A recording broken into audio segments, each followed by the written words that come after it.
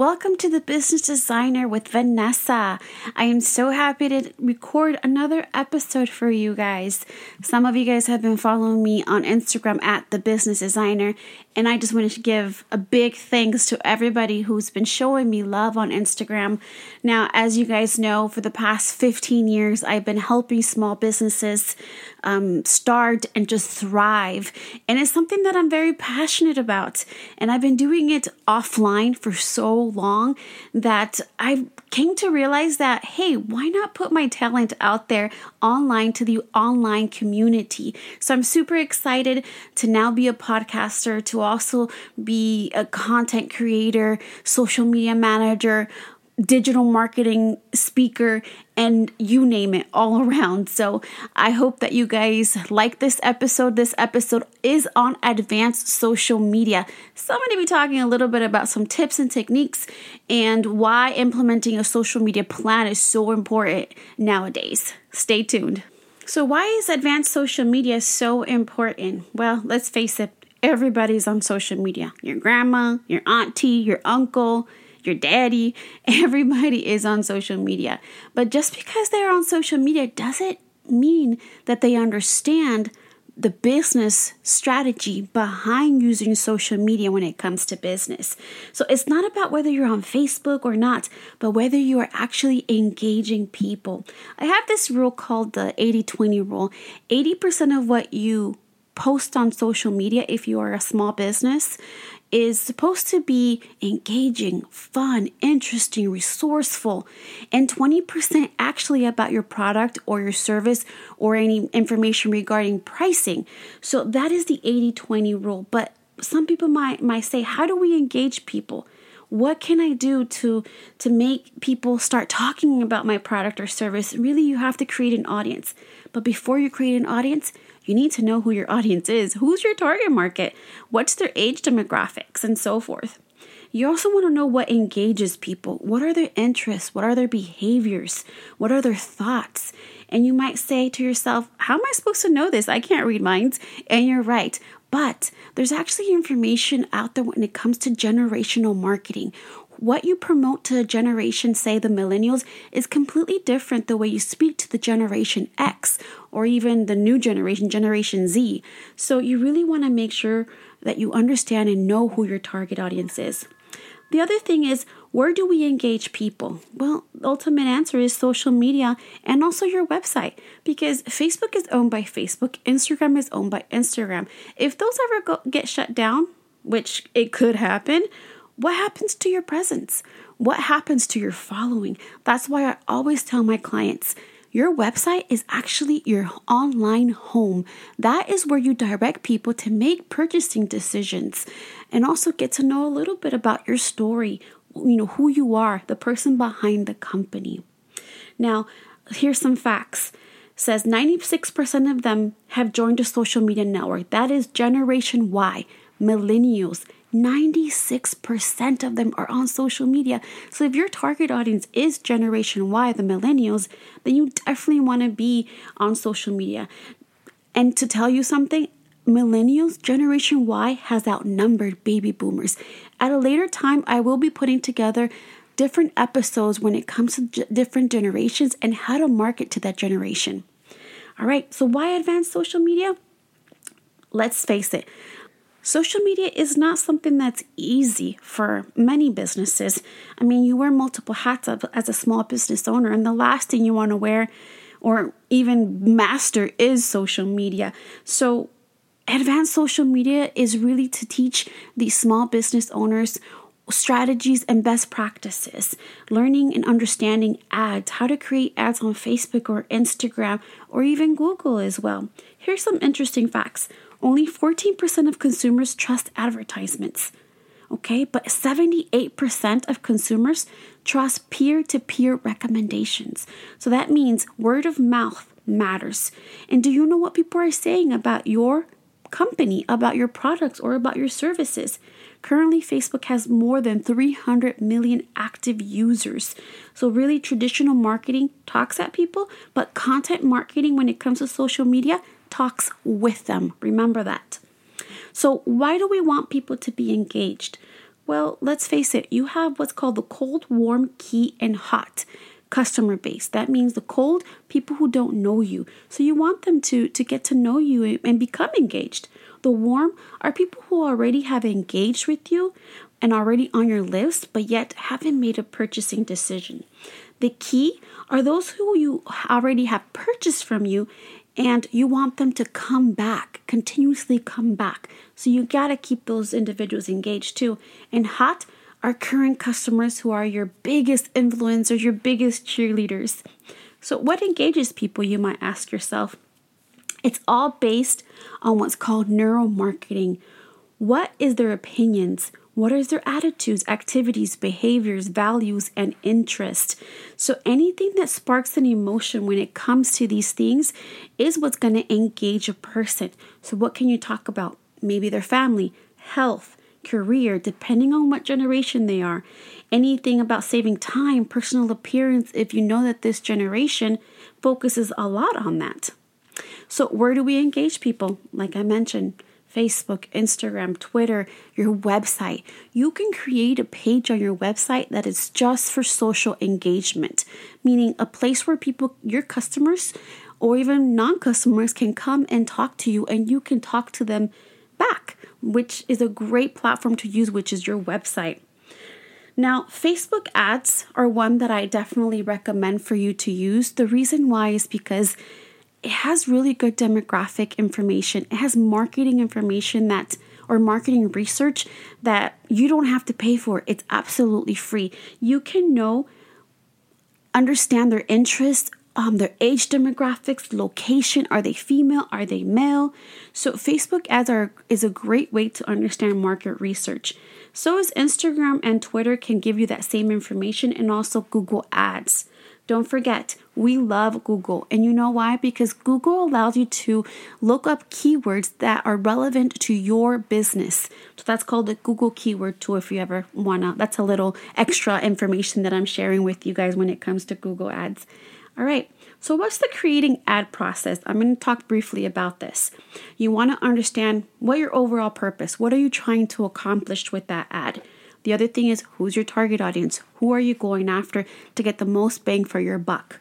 And what's your budget? Regardless if it's $5 or $100, you want to be able to have a budget. There's different types of ads that you want to create. So you want to understand what your overall strategy is. It to direct traffic to your website? Is it to get more likes? Is it to go after your current friends of those who have already liked your page? Who is it? What is your overall purpose? Now, the first step in creating now a social media plan, which is our next conversation when it comes to advanced social media, is first, understand who is your audience. Second, where is your audience located? Third, what do you want them to know? And fourth, what do you want them to do? I always like to focus on what's called the SMART plan. Creating a social media plan, remember this: be specific, be measurable, be attainable, be relevant. If you know what you're trying to accomplish, then you know that you're being specific. And if you're being specific, you know that you'll be able to measure those results when it comes to your ads. And you want to be, of course, have it be attainable, have it be actually realistic, and also be relevant when it comes to who you are as a company. Second step, create a schedule, a social media plan. Now, you can determine what days you post. And actually, some of the algorithm and the information that's shared on analytics is shared on social media, you can see when your target audience is most busiest on social media. So you can see what times to post. You can see what days is best to post to be able to, make sure that you're on the top when it comes to their own newsfeed. Now, a little sample when it comes to creating a schedule is, say on Monday you want to focus on breaking hot news. Every Monday you want to share promoting events for the week or even sharing some resources. So every Monday, you know that's what your schedule looks like. Then on Tuesdays, you can highlight on leadership or even highlight an issue, a second issue. Then say on Friday, you want to, follow Friday or Friday motivation and so forth. But every week when you're looking at a calendar, already what you're going to post. You should already have a social media content calendar for the following month. For example, we're almost towards the end. Well, we are at the end of January. So your calendar for content wise should be already done for February. And for February, you should be focusing on the March calendar, looking at it every month and seeing what days are most important during the month.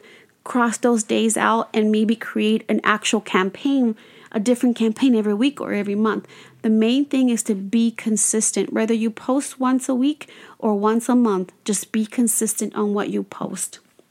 There's some great tools out there that can help you to schedule your posts, like Hootsuite, Latergram, Future Tweets, Laterbro.